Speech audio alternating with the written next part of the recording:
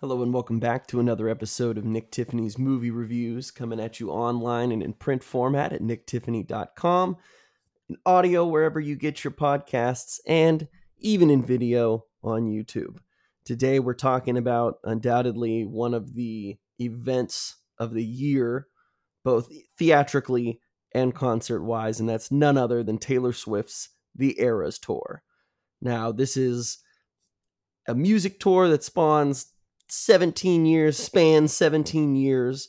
of catalogs, all sorts of music, any kind of genre that Swift has kind of played around.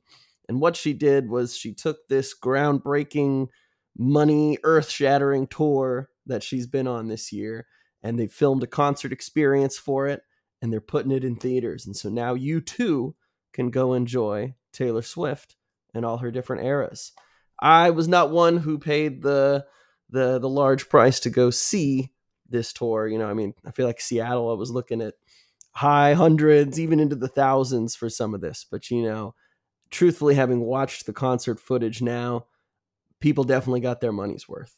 To start, it was a 3.5 hour concert that they've kind of truncated into about 2 hours, 45 minutes worth of film and song. They did a really great job. I mean, they shot the whole thing at SoFi Stadium down in LA. So there's tons of plugs for SoFi. Beautiful football stadium, beautiful concert venue, all sorts of amazing technology. There's a billion outfit changes. She puts on just a heck of a show, just top to bottom. I could get why so many people were freaking out about this. I can get why this was such a massive event.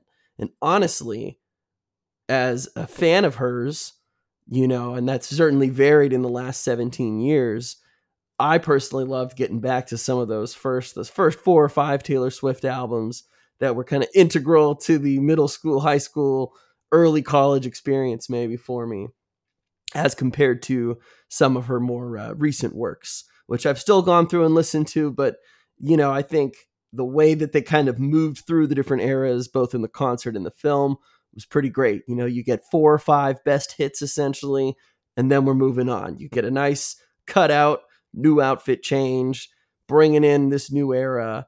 It was pretty good. Immediately, I mean, I know that you guys probably don't care. Again, I'm a 27-year-old white guy talking about Taylor Swift, so I'm not saying I'm not a target audience for her at one point or whatever. These are just my simple musings. I think if you're a fan of her, you're probably going to go see this regardless, and you'd be glad that you did because it is a good time. This took me all the way back. I mean, my Taylor Swift discovery, it all goes back to middle school, like late elementary, middle school, with her first self-titled album, Taylor Swift. We're talking Picture to Burn, which that song is burned in my memories. I remember in 6th grade, I don't know if it was the entire class or like the entire 6th grade class or whatever, but we took a math field trip to the Museum of Flight up here in Washington State. And I remember our entire bus singing along to some of these first Taylor Swift songs. This is like the Zune iPod generation, but what else are you going to do when you're in 6th grade on a bus? I mean, you sing, so we were singing Baby by Justin Bieber. We sang all sorts of stuff, but for whatever reason, Picture to Burn by Taylor Swift, I can think of more than a few friends as well who stood out during the singing of this and were the ones that got even your more shy, reserved kids going with it. And I just, to me, that's where I first flash to when I think of Taylor Swift. When I think of Romeo, Take Me, I'm thinking Fearless, I'm thinking Speak Now, I'm thinking even all the way like Reputation is probably the last full album where I was like all in. Like majority of this album I think is phenomenal. Totally, it's a totally different album for her. And it was definitely one that delved more into the pop, rap, hip hop kind of space. But she uniquely kind of owns that space sometimes. And it was cool watching the concert film because obviously I would say half of her songs are much slower, whether they're acoustic, piano, guitar, they're softer ballads. And so you're like, how is that going to translate into a concert experience? especially one where you've got tens of thousands of people, hundreds. I'm like, there's so many people that can fit in there. You want to have the best audio. You want them to get their money's worth. And what they've kind of done is, and what I've noticed with these Taylor's versions of albums that she's put out, is there's a little bit more of a rock kind of twang to some of these songs. And even on some of the older songs where, and obviously, she's in her 30s telling you, hey, you want to hear a song when I was 15 about heartbreak? Of course, she's not going to sound the same she did when she was 15. Be the same as if One Direction tried to go back and sing anything that they used to do. It's just different register, different octave, different keys. When you're younger, you can just sustain and hit notes that as you get older, you can't. So kind of cleverly, they've taken this approach to retooling some of those more country style songs, or even some of the slower piano ballads, and given them a little bit more of a rock presence. There's some light guitar, some drums, just enough to kind of keep it sounding loud enough, I think, for that style of experience. I did miss kind of the country twang that, again, obviously that was the Taylor I kind of grew up with. And so I was hoping just even a little bit maybe would have stuck around, but I understand that your audience evolves and you as an artist evolve as well. It was really cool because in the film, she was just incredibly appreciative to the audience, to the entire audiences from every leg of the tour, just the ability, I'm sure, to go and rehash all of your different albums. That concept I really enjoy because I'm sitting here for the movie. I was like, cool, about like 60 or 70% of this stuff I'm going to like and enjoy and know pretty well. The other 30, I'm going to get a whole new look at how she performs some of these songs that I'm maybe less familiar with. But I sat there thinking, wow, this might be the next age of not movies, but as far as artists go in our ever-changing landscape. How many of you have waited years, if not decades, to see your favorite artist perform songs from their catalog that span 20, 30 years plus, 40, 50, you name it? Obviously, I get that when an artist comes out with a new album, yes, we're going to tour it. It's going to be great. You want to hear some of the old songs, but you get why they have to focus on the new.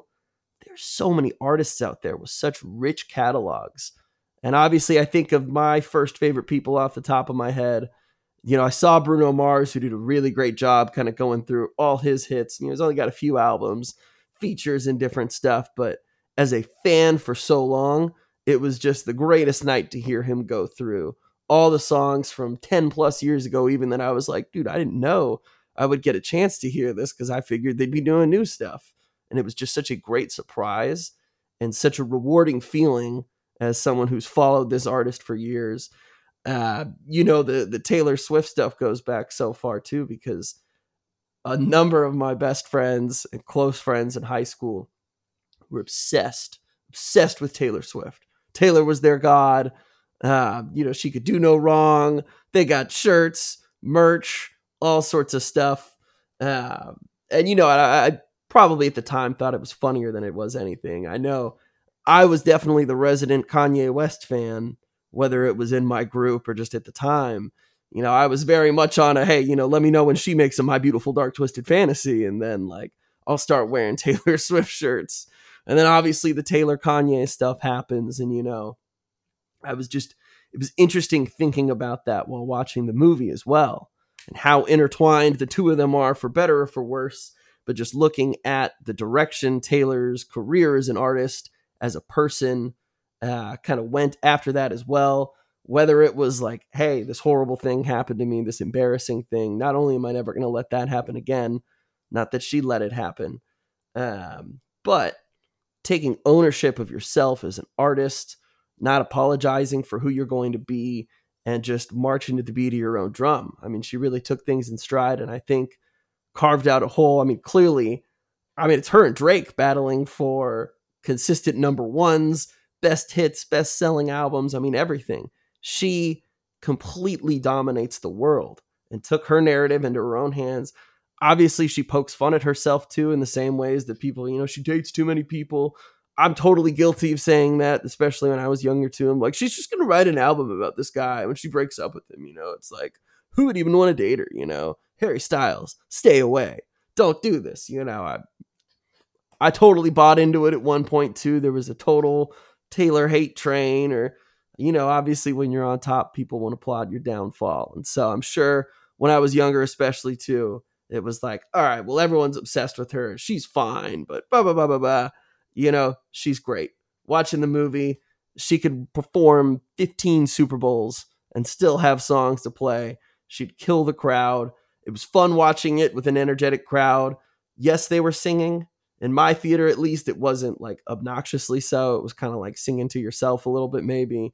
And then when your song came on, one person was maybe a little bit into it more than the others. But it was a really cool experience just in that. Like, I've watched tons of concert films or documentaries over years. This one, there's far less, it's really just the concert experience. It's not like a background. There's no interviews with her background dancers, whatever. It's very straightforward. This is the best look that you're going to get at what the Eras Tour was.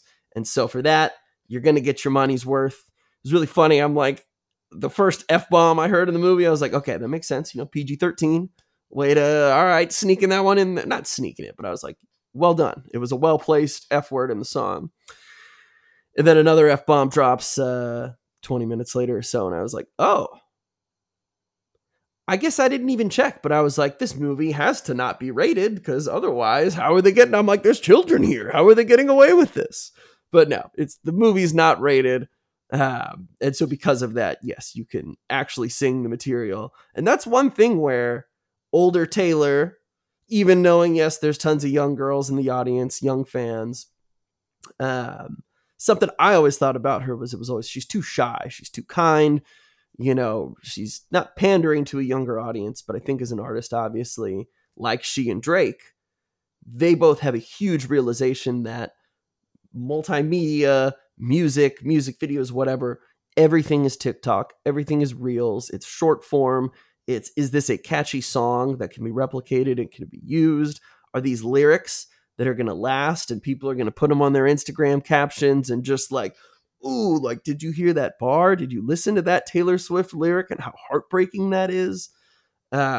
She's a master at what she's doing, and she's just operating on the highest level. So it's nice to see, though, still that, hey, she's like, yeah, I'm a 30-some-year-old woman.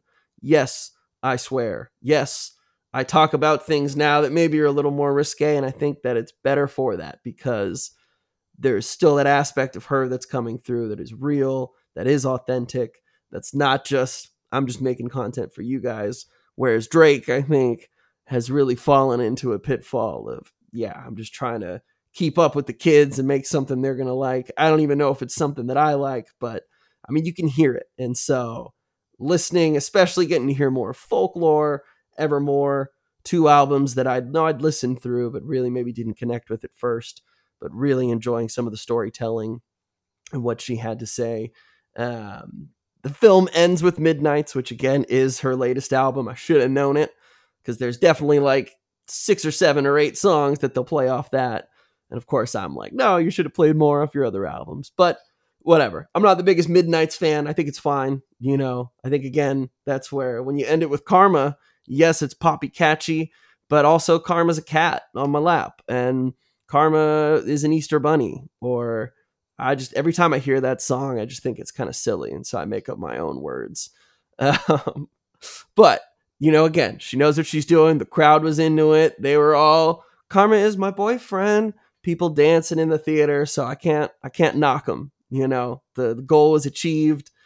As a even pseudo Taylor Swift fan, I think if you went to this, your appreciation for her is just going to grow, because she puts on a hell of a show. She cares about her fans, and the girl's got hits.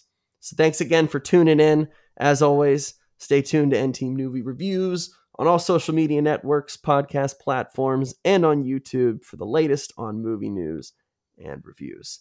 Thanks again for listening, and we'll catch you next time.